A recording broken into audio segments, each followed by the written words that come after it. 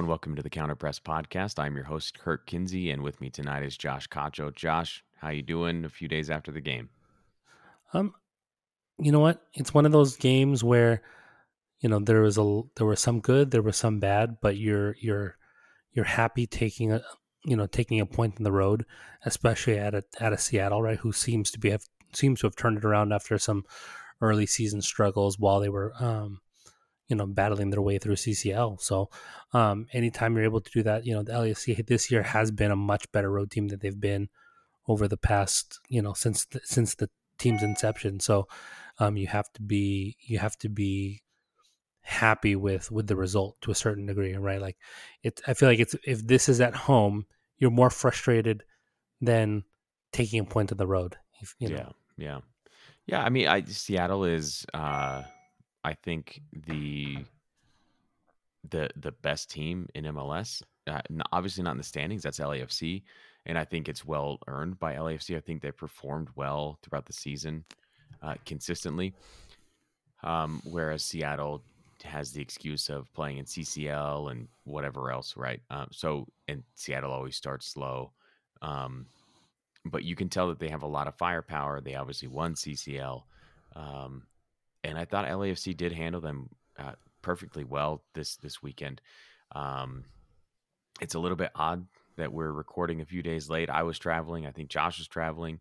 I got a new computer for Father's Day, so happy Father's Day to me. And then I went to record and realized I didn't have the right adapters for all the old equipment that I had. So we're a bit delayed. I apologize for that. Um, but we're gonna go through this game. I do think it's important to point out that LAFC are top of the table in both the East and the West, and it's not one of those things where the standings don't reflect the reality on the pitch. I think I think LAFC has looked really competent. I think they've struggled at times, and I think they've still shown that they're capable to those LAFC type meltdowns where they give up a goal late or a fluky goal, or somebody shuts off in the last 10 minutes and we give up a goal, an equalizer or whatever it is, or against the Galaxy we give up an early goal and then we're trying to claw. I think that's typically what it is right now. Is uh, that we're trying to claw our way back because we concede first. To happen again in this match. Um, but overall they've looked good and they've looked the part. So um any other caveats you want to throw out there, Josh, before we yeah. I really mean, I think the big thing was, as we kind of look at this performance, I think we have to kind of look back at the game previous, right? And the games previous to this break, and how things have changed, right? Mhm. Like what good did the break do? I think it was a little bit interesting to see, Carlos Vela not quite fully fit. At least that's what they're Yeah. saying. Coming back, that's still a concern, and the fact that he still hasn't quite, um, he still hasn't quite signed his extension is still a bit questionable, right? Given that we're counting down the It's days to up the in end of the 9 month days, there. dude. 9 Yeah. days. And again, it's one of those things where it's like, even for himself, right? You're like, it's kind of a weird situation in the sense that you have to wonder, um, what happened. What if you were to suffer a big time injury Yeah. on Saturday, Mhm. right? Knock on wood, right? But it is a strange situation where you would think that, you know, this is a time coming towards the end of the career. He's been injury plagued. They're willing to offer him, seems what, like a fairly decent extension, all things considered, given his injury history over the last year. Yet at the same time, he's reluctant to sign it, and is willing to play out these games heading into it. And you know, again, it just feels awkward, and I almost feel like we're not getting. I don't know if we haven't seen him play at his best, or he's not giving it to us.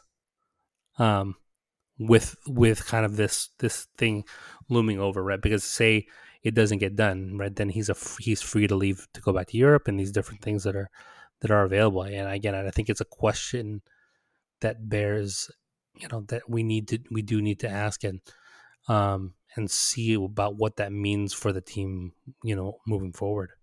Yeah, yeah. I ultimately I do think the contract gets done.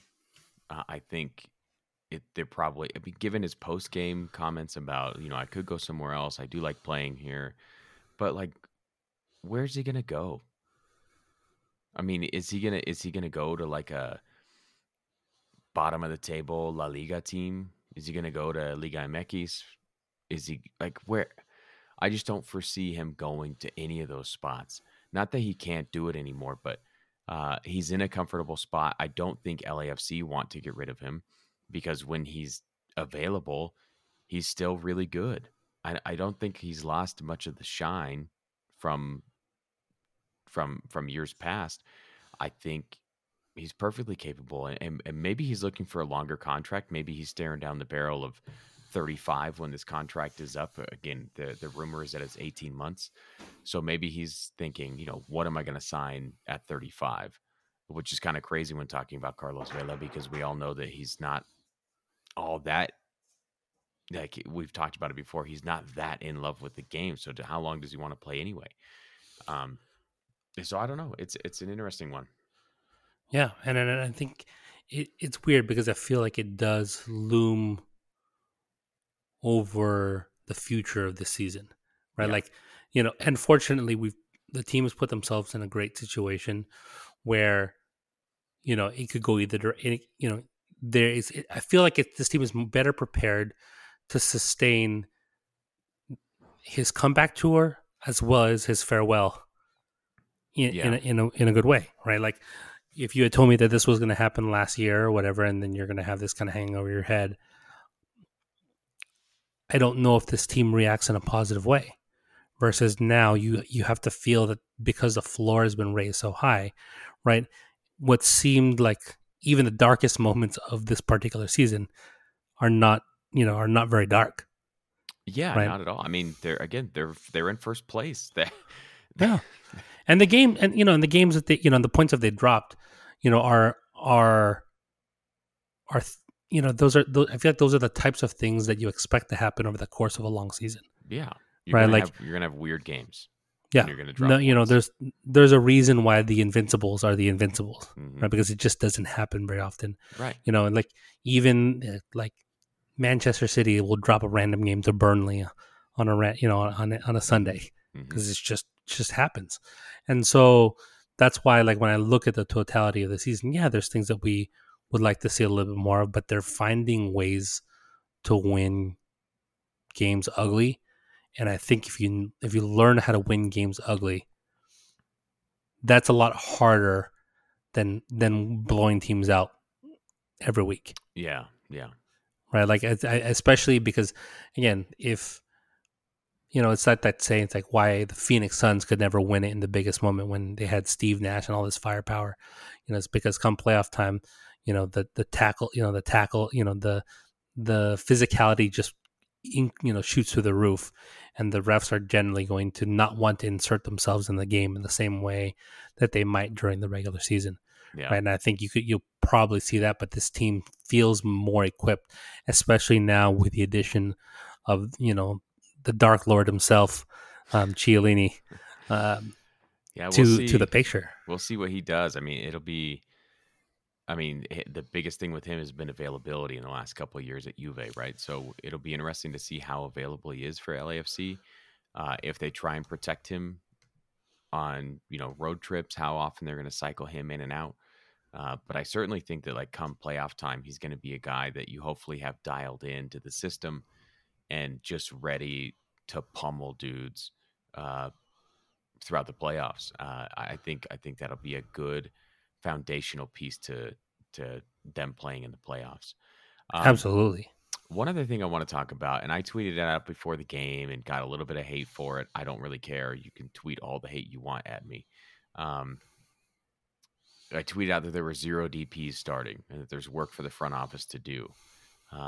Brian Rodriguez off getting his green card. Now, uh, I think this is good. I think it's a good thing. You can have one of your DPs not take up an international slot, and you can go get somebody else. presumably, I mean, maybe this is the Chiellini thing. Maybe this is preparing for an international signing over the next transfer window. Um, Me as a former Marine officer, and I realize that these two don't have much to do with each other, but like operationally, I would have lost my mind if we were like ready to go deploy somewhere, and all of a sudden one of my Marines is like, "Oh, we have this," we if so talking about like one of my staff, a non-commissioned officer saying, "Oh, sir, we have, Lance Corporal so and so who has to go get this thing done at medical. He's got to have his teeth fixed or whatever it is." That kind of stuff can't happen. And I would have been, especially when you had a month break to do it, yes, yes, right? Like, why are you, again, maybe, I don't know what the current flight situation is, but like you're a multi-million-dollar team, right? You valued in the valued in the mid hundred millions, right? yeah. I We believe. can get into MLS evaluations, and I think we probably should since we have some extra time at the end of the episode. But I would love to rant about that. But Yeah, proceed. but like the team is worth enough that you can, like, I'm sure you can figure out a way to get him there 2 weeks before, so that he's not back, the Friday before the game, not having practice and Right, then misses the right. game. Like that just seems wholly unacceptable, unless there's there are some kind of extenuating circumstances that we're not privy to, which Yeah. very well may be the case. But yeah, I mean it it doesn't look good for a guy that's had a history of not showing up, At right? least we Like, didn't get because any more baby goats on this is true, but I Instagram. mean, but like, and I'm, like, there's like that, right? But then I mean, like, look at the, like, obviously his history with LAFC notwithstanding, look at what happened when he got called into to the Uruguay squad when he missed I Mhm. believe he missed the team bus, or something along that line, Yeah, and yeah, then he basically, fell out of favor for a while, and then that's basically when that whole, he gets sent off to Almeria, and and then it hits the fan, yeah, right? So, it's just not a good look. Obviously, I think given how what we've heard and how he's presented himself on the field, and the way he's been carrying himself, we're going to give him a lot more, um, you know, a lot more room on this one. And I think definitely people weren't nearly as, as heated as I think they would have been had this happen, you know, a year and a half yeah, ago. yeah. Right? It, Had this happened a year and a half ago, I mean, it would have been LAFC Twitter would have been melting down, right? yeah, The same way, like yeah, the same way they did over the picture of him with the goat, yeah. right? Or on the horse or whatever the heck it was, goat and the horse. I think he was on a horse holding a baby goat, if Yeah. I remember So correctly. like, so this that level of meltdown would have been, probably would have been warranted had he not worked himself back into the good graces of the fan base, and I Yeah, think yeah, he's earned himself a little bit of that. But again, like you're saying, operationally from a team standpoint, I feel like those are just things that you can't let happen. yeah. So my first, like, again, I have to put on like my Marine commander hat, right? Because that's what I have, right? So if I am a battalion commander and this happens to one of my Marines, I'm looking at his platoon commander, his company commander, and saying, how did we not take care of this before? So I'm not even making the Marine answer. I'm making his platoon commander or his company commander answer for this. So whoever's in charge of this process, we're just coming off a 2.5 week break, right? Now, maybe Mm-hmm. the explanation is perfectly fine. Maybe the explanation is, oh well, sir, the consulate didn't have any appointments. We tried to rush him in. His attorney wasn't available for whatever reason. I don't know. He broke his toe in training and he had to go get cleared by medical first. There's always a bunch of extenuating circumstances that can explain it away. But the question needs to be asked. And I haven't seen anything, but I would love to ask that question to somebody. What happened? Where was the breakdown? And it's not so much to burn people up. It's just like, guys, how are we not maximizing the time on the schedule? Mm-hmm. Um, but anyway, that's only half of it, right? The other half is Carlos Vela is not playing on turf, which is fine. Uh, I've had back and forth with people on Twitter mostly Atlanta United fans, about how safe turf actually is. Um, they are they never can cite any real research on this topic, but um, I'm totally fine with them saying, he's coming back from injury. We're taking it easy. Again, my zero DPs comment was mostly like, hey, we have a DP that's been injured the past year. We ended the season without him, and it's been up and down already this season, and we don't even know his contract situation. Uh, and those are our two DPs. So what are we doing, guys? Like, are we signing a third one? Is one of these guys on the move, and we're signing two? Are we going to continue to roll the dice with two guys? I don't know. That was, that's the idea. So I do think there is work to be done by the front office, but that's a lot of caveats before we get into the game. Do you have anything else on that? No, I mean, I'm at this point. I feel like you'd be hard pressed to find anyone that argue that this roster is complete, Right. right? Like, Right. there's definitely holes. There's definitely these things there. Yeah. So, I mean, I think although I feel like the pushback is generally from a place of this weird blind faith that gets that kind of gets thrown out. I don't know.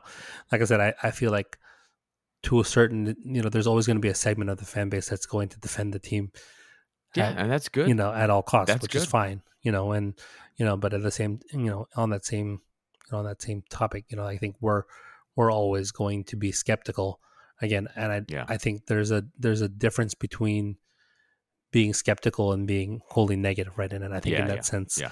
that's where you're coming from. And it's more, hey, like, let's take a critical look at this and see, what are the issues that are, what are these issues that Right. could potentially plague the team in the long run, as opposed to, like, doom and gloom, you know, this is the worst team of all time, Sky is falling. Yeah. fire everyone, Yeah. that type of mentality, So I think, again, we're in a much different place again, and I think the team has definitely earned that with their play over the course of the season. Absolutely. Absolutely. All right, so let's get into the game. Overall, like we talked about earlier, I thought it was a very positive performance. The first thing that I noticed right off the bat is that the midfield played very cohesively, and more cohesively than I would have ever expected from a midfield that included both Cifuentes and Blessing. You and I have lamented so many times on the show the idea that they just do not combine with anybody. It's all get on the ball, drive, and dump it to somebody. Um, and in this one, I felt like the rotations in the midfield, creating a third man and freeing up other runners as a result of that was so much better. Um, and it was a lot for the Seattle midfield to handle. And that's a Seattle midfield that uh, is really competent. It's not like they're a slouch squad. I mean, of course, they don't have uh, Joao. What's his last name? Joao Paulo. Joao Paulo. They don't have him, right? He's injured, probably because of turf. Uh, but he's out, right? But you still have Albert Rusnak, who is a former DP himself. You have Obed Vargas, who looks like the next big thing in Emma as MLS midfielders go. So I mean, they were good, and that was one of the first things I noticed is this team can progress the ball and find the feet of the forwards because the midfield's finally doing their job. Now, how much of that is the absence of Carlos Vela? Oof. I mean, like, and again, uh, and the reason, and again, not necessarily because I think Vela does anything wrong on his own, or it's more that it's the Kobe effect, right? In the sense that if you watch the latter part of Kobe's career in Los Angeles when he was starting to get older and some of these different things, right? But he's still Kobe, right? Carlos Vela is still Carlos Vela, and you see it, I think, at times with guys like Messi now as they age, and because they can't always do like the otherworldly thing, right? But they still garner the respect of a person who does otherworldly things on the pitch, and guys tend to ball watch as opposed to play within the tactics. And so that's why when I ask that question, I don't necessarily mean it as a negative. I mean it more as, does this team play with a little bit more confidence because they're not using him as a crutch in that way? Yeah, I think what I would say, I don't know that I think there's something to be said about this because when he is on the field, you are scheming for him tactically, right? We've talked about you create the free man and you want that free man to be Carlos Vela.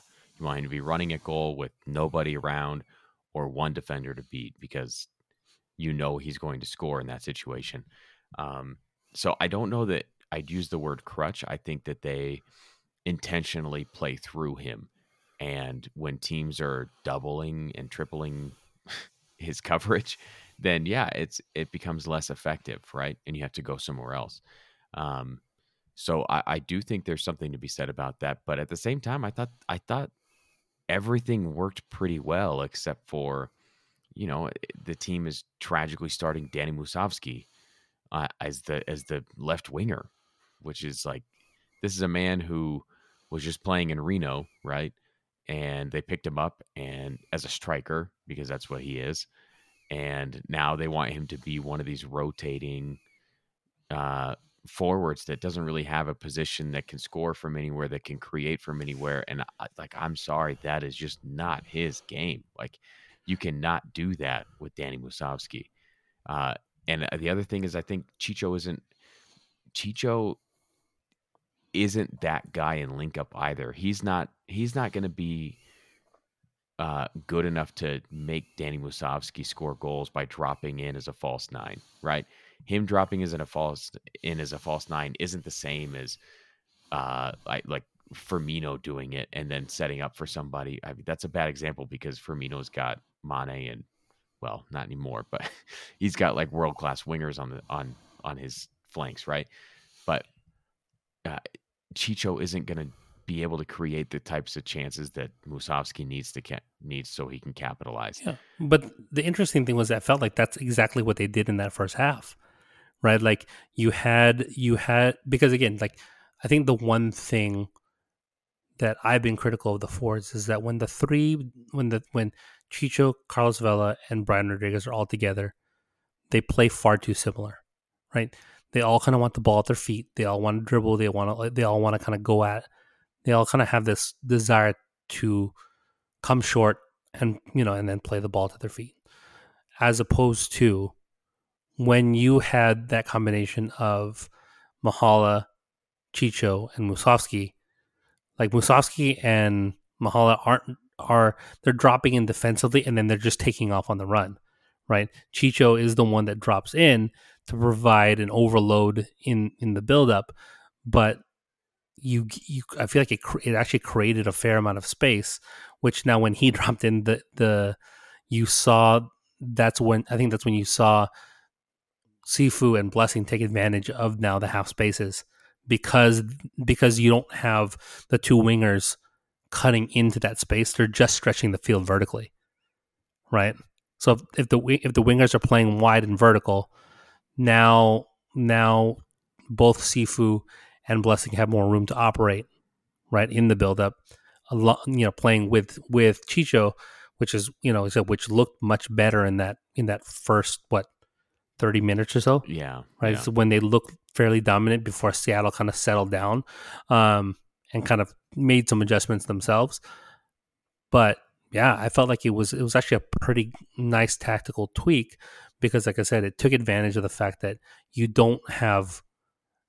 It's like you use their lack of skill sounds really bad, but like Musovski and Mahala's strengths are going to be to get separation over the top, right? Like yeah, I'm going to play off their shoulder, make a run, right? Occasionally, Musovski's had that one cut in and try to look like Eden Hazard or something like that, or pretend. Same thing with Mahala on the other side, right? They're stretching the field vertically, and I think it gave more space versus when you have both Rodriguez and Vela on the field. They're all kind of pinching and coming short, and then the passes and the windows become a lot smaller there, right? So Because no that's one is interesting because I mean, that's like Spain 2010, right? Where they absolutely. like famously played like a 4-6, Hmm. right? With like six You know, which midfielders. if you have David Villa and you have Messi, and I mean not Messi, but you have Iniesta and you have Yeah, Xavi, you yeah, know, like those types of guys that are on the ball, then it's fine, right? But then, um, you know, and but when you have Rodriguez, Chicho, and Vela, and again Vela carrying the weight that he does on the field, right? It becomes like it looks like a 2014 Kobe Bryant reel where you're just kind of watching Vela do his thing yeah, on the side and everyone just standing around, yeah. right? As opposed to when I think they've been at their best, right? Is when Vela picks up the ball on the side and you had Christian Ramirez make that run across the face of goal. Yeah. You make Diego Rossi make that back post run. Dio making a charging run through the middle of the field because now you have the issue with Ramirez, right? That he wouldn't finish enough to demand the respect to actually follow him. Dio, you had Mhm. to go with him. So Yeah. now Vela has all of the space he wants to operate, and then you can play the half spaces, then you can play those different things. But again, in absence of that guy, right, or those other guys that want to play the ball at their feet, and you only have one of them, maybe that's what provided the space, right? And then you have two wide wingers who start out wide, make an outside to in run during build up, and then should they get the ball played to them, then you had the the fullbacks actually pushing up and getting into the box, right? Because I think the wingers were staying out Yeah. pretty Yeah. wide most of the time.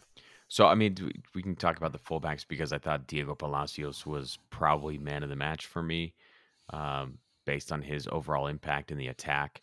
Also, the way he pocketed both Roldan brothers just made me so happy. Like the entire time, both of those Roldan brothers were playing on the right flank as a winger and as a fullback, and he was just having none of it, and it was just so fantastic to watch. Um, because I feel like those are two of the guys that like the league just wants to push so much, because they're great success stories, right? Come from college, one plays for El Salvador, one plays for the U.S.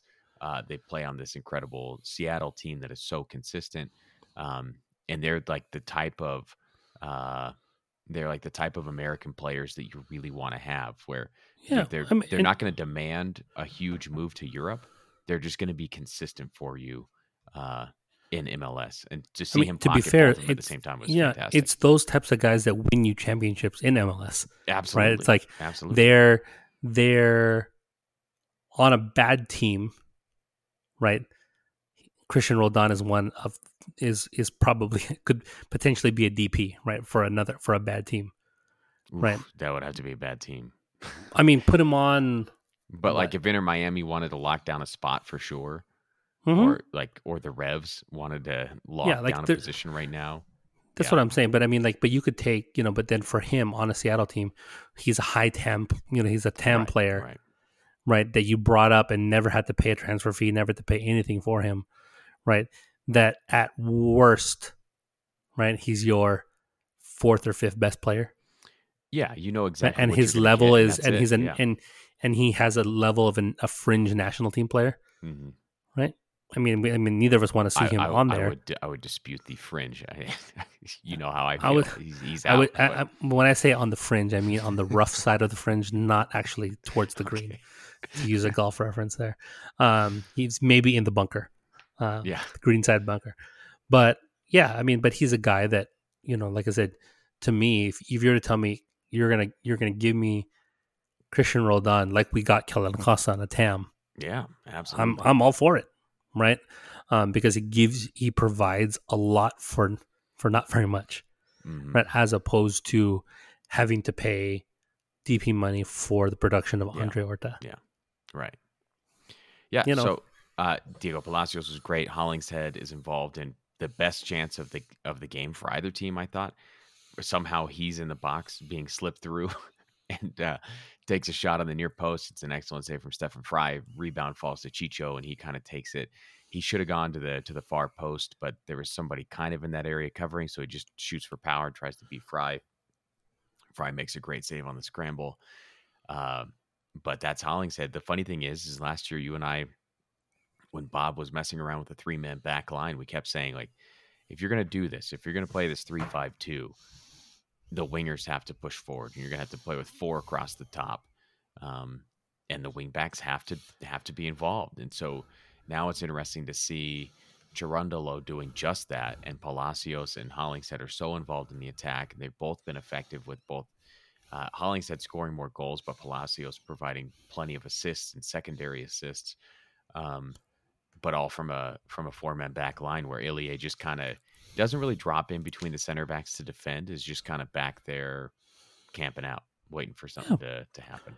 I mean, he plays that Fabinho role, right? Where he's, again, like if a ball falls to his feet, he can hit a shot from the top of the box. But generally, he's in position, to recover, alongside, alongside the set, to recover and clean up any mess, Yeah. right? Because again, I think he's also a guy that's very understanding of where he's at in his career and how much he's got left in his legs and those types of things as well. So I think, again, with a guy that smart, when you have a guy that smart and who can marshal the field around him, you're going to have a lot more opportunities to attack versus I feel, we had talked about this ad nauseum when you had all three of our midfielders in Atuesta, K, and Busting all pushing up into the box, leaving, your center backs exposed fairly often, especially if you're trying to push your fullbacks up high as well. Yep. So I'm moving on to like the goals. This was actually tweeted out by the When Playing It Out of the Back Goes Wrong Twitter account. Maxime Crepeau tries to find Ilie in space after what is it's a tough back pass from Ibiaga. They kind of the Seattle press corners both him and Palacios in their own left corner. Ibiaga is forced to play it back to Crepeau, who sees Ilie is in space, but then plays him into different space, and Rusnak is just hiding there. Clearly, Crepeau doesn't see him, and Rusnak picks it up, takes a few touches, and buries the shot. Just it should have been a clearance from Crepeau. I just think he doesn't see Rusnak, which you have to look. You have to look when you're receiving the ball. You have to look before you're receiving the ball so you know what's up. And you got to look for different things. And he looked for his teammate, which is one of those things. He looked for the space because that's where he played it. He looked for the ball because it was coming to him. He just didn't look for the opponents. But those are like the 4 things that you're looking for all the time, right? This is why Xavi was always looking around every 1.9 seconds or whatever it was, right? Because you got to keep tabs on all 4 of those things. And he lost track of one of them and got just brutally punished for it. Had he seen Rusnak, he would have cleared. For sure. And part of that too, though, right, is supposedly, we wonder how much Ilie's positioning had to do with it there too as well, right? So there's a little bit of that where, could Ilie have been, was he in the right spot or some of those things? And, and I think but again, I think it's one of these situations where they talk about it, they're going to get into the film room, they're going to see it, and then it gets fixed, right? It's like, it's the last time you probably see a mistake of that it's a nature. Goal. I mean, this happens. I mean, Zach Steffen, right? And the week before him, Ederson barely saved a ball off the line, off a back pass, right? So, I mean, this happens to the best teams. You accept risk when playing this way, and you do it because you assume that keeping the ball is a more effective way to both play defense and attack than just hoofing it long. It was just a missed cue. And I mean, I do think there's something to be said about Ilie coming laterally into that space faster. The way that the press was coming, I don't know if it was ever going to happen fast enough for that angle, but whatever. They'll fit, like you said, this is one of those things that, they'll fix in the film room. You're almost happy to have it now because it won't happen in the bigger moment, right? And obviously it's like, because it happened against what, there was another moment like something similar in the Cincinnati game, right, which you end up winning, but at the same time, so obviously it's one of those things where you don't want to keep making the same mistakes, but at the same Yeah, time, yeah, right? I can't be too mad about it, given right, given the overall nature of the season has been so positive, right? I think it's the one thing we've seen regularly from this team is that they'll make mistakes. These things will happen because again, you have a new coach, you have a newer roster, but they adjust and they fix things in a hurry, and, yeah, and you generally don't see repetition of the repetition of those mistakes, yeah. um, of those mistakes. The last thing I'll say, and I would have to go back and actually like watch the lead, like the lead into that play. Um, One thing that was a theme throughout, and it will surprise nobody, Sebastian Ibeaga is not good with his feet. He's only halfway decent with his right foot. He's extremely right-footed for a left center back. Um, where you see him taking multiple steps to set up. It's kind of like watching Pablo Cisniega again on the ball, where he's like taking multiple steps to set up the right foot. Um, it's like when you watch somebody learn how to hurdle for the first time, and they like take all these choppy steps trying to set it up. Um, so I there may have been passes available to him earlier in that sequence that would have broken the press. But again, it's nitpicky. Um, and I think with fall, you probably see a level of comfort with Grippo, and uh, that it probably doesn't happen because the press is probably broken earlier. But that's for another time and place when we can actually see that all those guys on the field together. Two more things I wanted to get to Josh. The goal that we end up getting the equalize, headed assist from Danny Trejo of all people, who comes in to replace Musovski. Actually, he may have no Vela came in for a Poku and then Trejo for Musovski, right? Mm-hmm.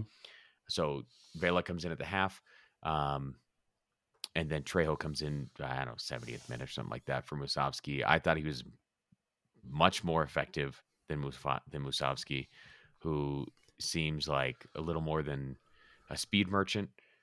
And I don't know if he has the speed to do it at this level anyway. So whatever. He like we always say, he should be the third striker on this team, and that's it. No sense wasting any more time. But I do like Danny Trejo. I think he's Mm-hmm. got some juice, and I would like to see him spend more time with this team, especially as we're short on forwards at the moment. Yeah, I mean, he looks like he has a little bit more skill, a little bit more technique.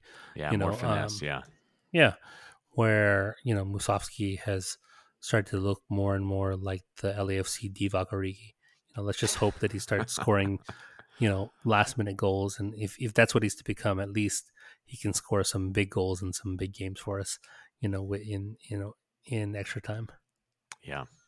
The other thing I wanted to get to, Josh, was I texted you, I think, during the game, like, I'm almost curious to see Carlos Vela as a wide midfielder in a 4-4-2, or, you have him pull back into a 4-2-3-1, or, even a 4-1, like a proper 4-1-4-1, where, because I think he has been so effective coming back all the way into the midfield wide and playmaking early from that spot, Mm. where his switches are like those left-footed switches that he hits are incredible.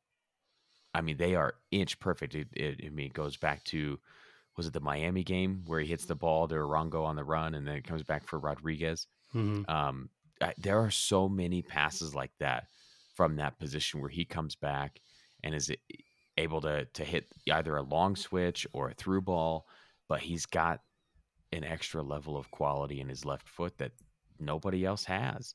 Um, Yeah, I mean that was isn't that where David Beckham played, right? In their 4-4-2 for England. yeah, but he was right-footed, so Oh, okay. Well, I yeah, mean, I feel because like it's the same. he Like would hit it's those long. Maybe I have this wrong, but he would hit those like looping crosses from that spot. Yeah, from that right outside, And again, I feel like Carlos Vela distributor.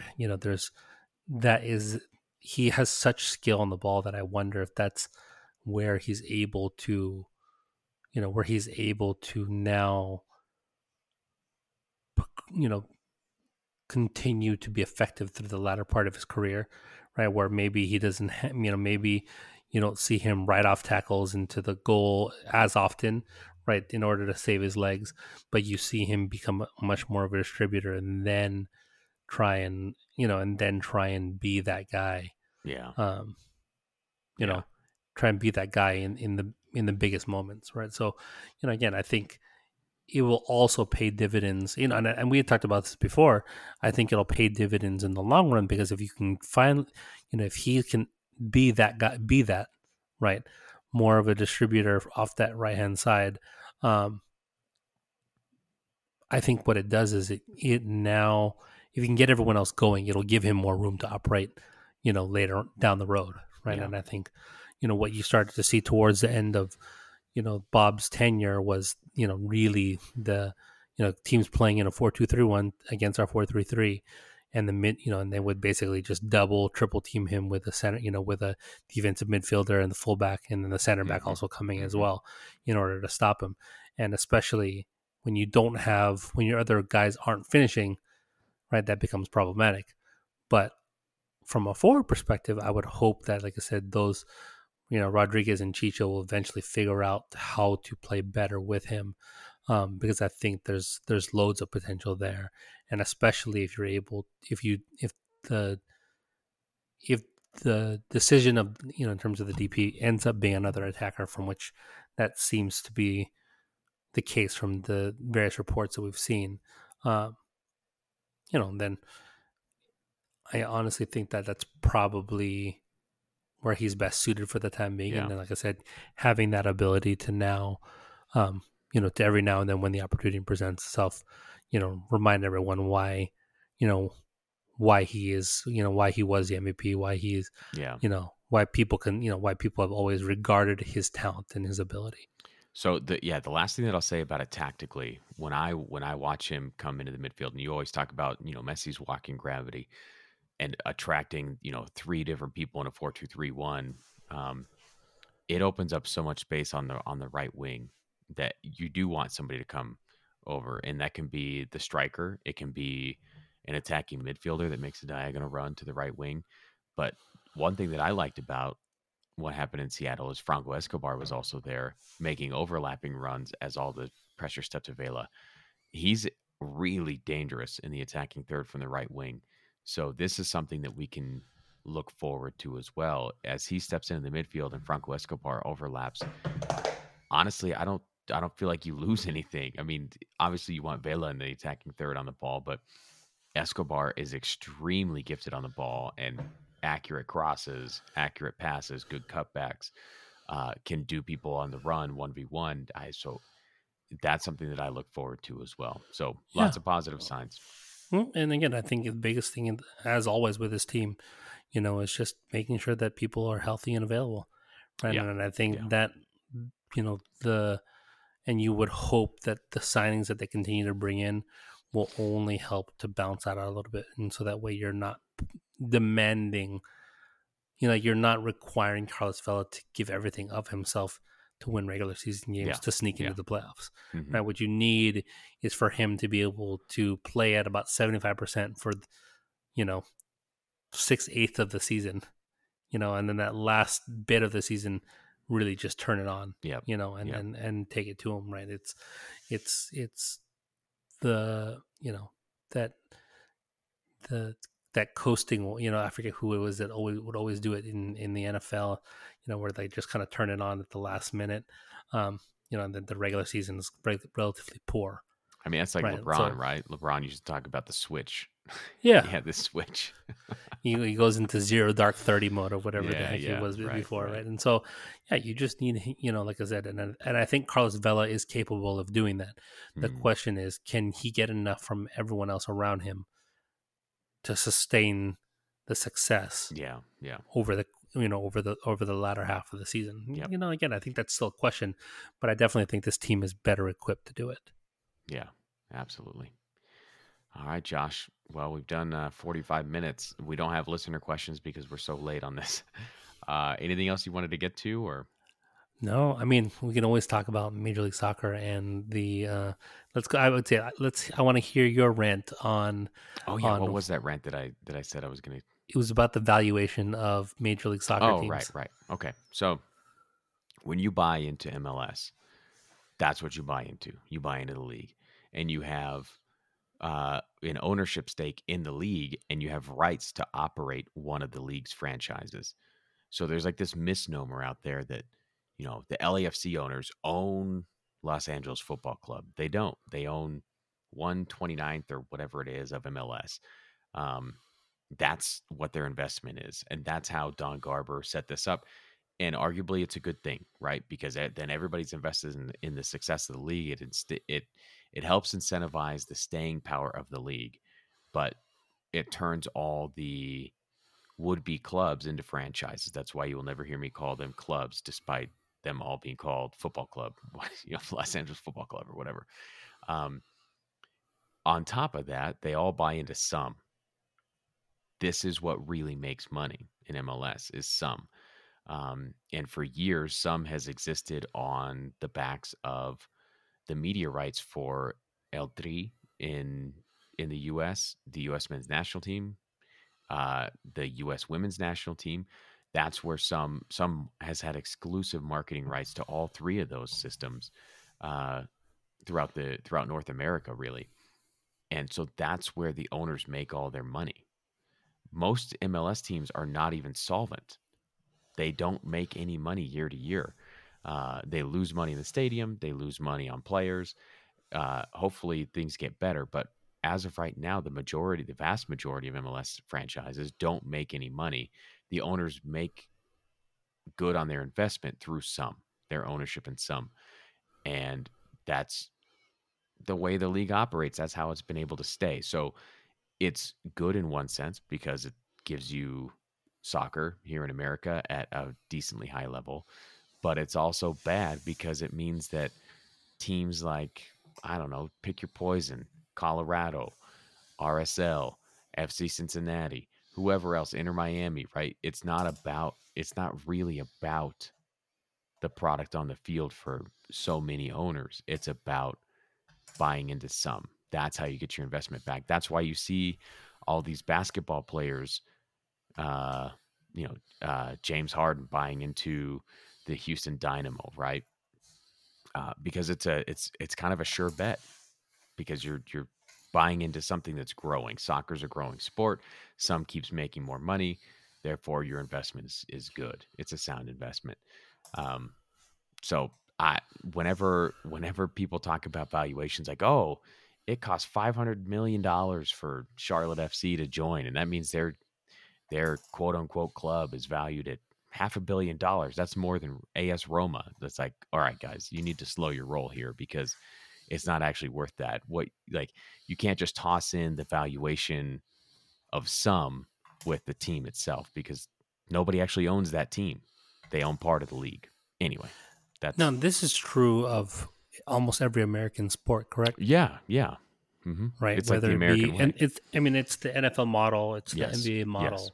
MLB too. Yeah. Bay Baseball's a little bit different too, though, I believe. Oh, maybe I don't know. I don't pay attention to baseball anymore. So Yeah, baseball. I don't know. Baseball's always been weird because I think because it's been around for a lot longer. I think they've had so to do maybe some they skip different. some of that stuff. Yeah. Yeah, because they didn't even have revenue sharing until Mm, mm. there's no salary cap, right? Right. Right. There's no they just instituted, I believe, a luxury tax with Mm. maybe their last collective bargaining agreement, and the revenue sharing is generally from the media rights more than anything because they have so many games that each team negotiates their own local media rights and so Okay. on and so Yeah. forth, Yeah. right? And again, if the funny thing is, it's like so then then we'll people wax poetically about the Premier League or whatever it may be, but the Premier League in terms of money was falling behind a until they were able to sign their media rights deal in the same way that the NFL negotiates Yeah. Yeah. their media rights deal as a league, as opposed to doing it individually, the way that baseball does it, right? So baseball, they have nationally televised games, and then each team negotiate. They have the Dodgers Sports Network or whatever. Um, the NFL, right, really found their footing in terms of money when they were able to negotiate every, like now it's regional and you have every game the same time. The way that the new Mm-hmm. the MLS deal is actually going to be for Apple TV. So, obviously, like you're saying, there's upsides, there's downsides to the whole thing.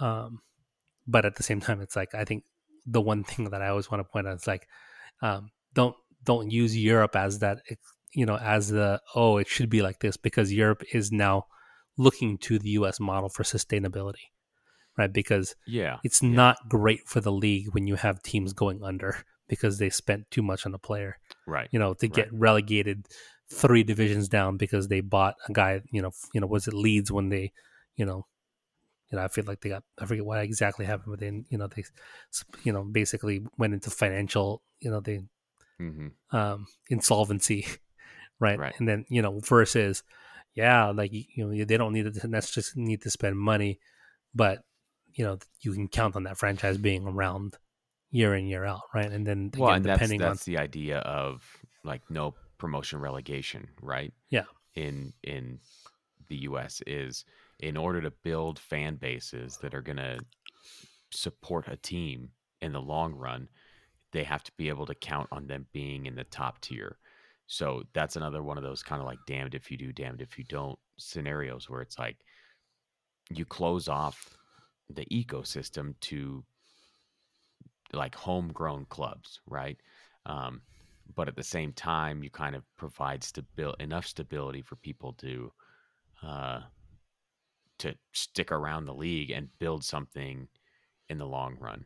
yeah, or So weather a pandemic or a bunch of these different yeah, things yeah, that yeah. the leagues are able to to do much better than, if you're said individually run clubs. Hmm. It's definitely think there's a little bit of that. And, again, the economics of athletics these days, is a whole. I mean, we could spend hours Yeah, on this and how it's ultimately affected the game in both positive and negative ways. yeah, The interesting thing, I think, with how this now works with some, is that USSF is doing their own thing, right? So the U.S. national teams and the women's national teams after this year are no longer a part of it. yeah. They've cut They've, ties. and Yeah, they're going to do their own thing.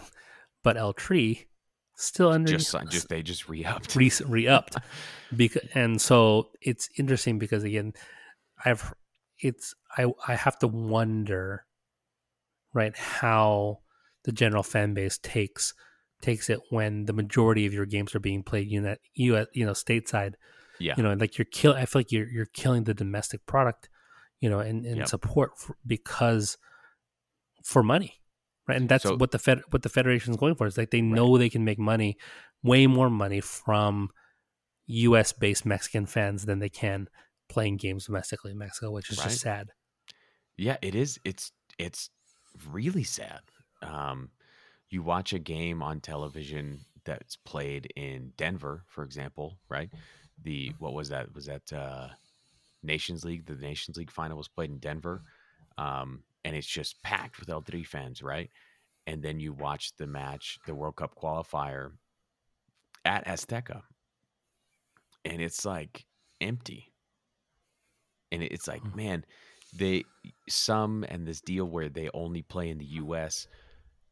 for the money has really hollowed out the support, like their home support, which is just I can't I mean I don't know in the international game well enough to know if there's another scenario like that where uh, a federation has sacrificed their like domestic fan base for money like that. I mean, it's wild to me, and it Yeah, is pretty tragic. And and but at the same I time, I'm don't think, happy that like that that Mexicans in the U.S. can enjoy the team. Like it's just again, it's a double edged sword. So many of these things cut both ways that um, it's tough to come down hard on either yeah, side. I mean, yeah, but it's like, it's like, yeah, you will, you're happy that they can enjoy the team, but at the same time, the reason why they're able to is so shady, Oh yeah, right? yeah. But I mean, that's kind of like On the MLS part of too, though, right? on the Yeah. part of the federation.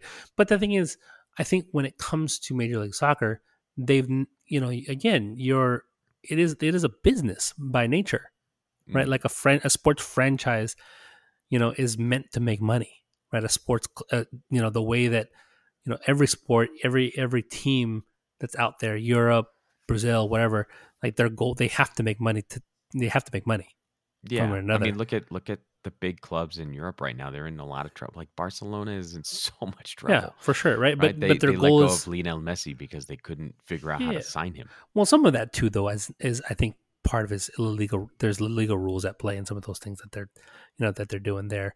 Um, but when you look at, for example, um, the tough pill to swallow is when it comes to the federation. At least for the U.S., right? It's a nonprofit organization, right? Hmm. Supposedly, Hmm. right? They make a lot of money, but it's nonprofit. Um, but then for the Mexican Federation, I don't know what their classification is and what or if they receive Yeah, I subsidies have from no the idea. government as well. So then it just feels even more. It just doesn't feel right and doesn't sit well with Mm, me when you have a situation like that where you basically, like I said, have turned your nose to Mexican fans from Mexico because you can make a huge profit. Exploiting the hunger you know that Mexican American fans have for El Tri, having mm. been away from Mexico, Yeah, yeah. right? In that way. I don't know. It's tough for me to even comment on because like I don't know enough to be honest, and it does like you said it feels a bit sticky that they Hmm. would that's the way it's gone, but by the same time like me and my neighbors, we sit down, we watch every U.S. Mexico game together. Like there's something special about that, and there's something special about if they come to Phoenix, we'll be able to go watch them together as well. So dude, I just don't know. Yeah, I mean, It's like I weird. said, it's great if you live here, Yeah, right? yeah, Like that rivalry is awesome. Like I yeah. can't tell you how many times I've come to work, and my one of my best friends and another one of the people that works at work are huge L3 fans, Hmm. and how much I enjoy talking trash every time Tata Yeah, Martino does something weird, right? Or the fact that they can't beat a Miles Robinson led Gold Cup team. It's like, yeah, yeah, like I love it, but at the same time, right? It does feel it does feel a bit exploitative, yeah, as well as again, it just doesn't sit well when you think about what the national teams are supposed to represent and what they're supposed to yeah, encompass, yeah. right? Not that our national teams here in the United States have been great No, representations no. of anything, to be fair, right? But at the same time, I also don't think that they've pretended to be something that they're not. Right? It's like I Mm. think the upside of USSF is that they're like, oh yeah, we're a business, we make money, we do these different things. All Okay, our executives are going to be some executives, and then when they're yeah. done I there, they're mean, going to go to like MLS. they didn't like it was all out in the open. Everyone knew it. They did it, and to be fair, we were okay with it to a certain degree. Like Yeah. we complained about it, but I mean, it still Eventually, we happened. shut up, I guess. Yeah. Yeah, I mean, like if they're winning, no one cares, Yeah. right? That's In true. this particular case, right, it just feels like I said, some basically went to the Mexican Federation with like, hey, there's all these people you can make a ton of money off of. Yeah. Sign up, Yeah. right? And Yeah. so now rather than we used to complain all the time about USSF and MLS having this like this relationship that we hated, and now Berhalter is going to put all these guys on from MLS that we don't like or whatever it may be, right? That And was he always has. yeah, right. But at least now the guys that he puts on is like Kellen Acosta, who I love, Yeah. Yeah. No, I mean right? it's And it's it's taken time. My complaint with Berhalter is that it takes so long. yeah, I mean Like he's slow to react. he defaulted to all these guys.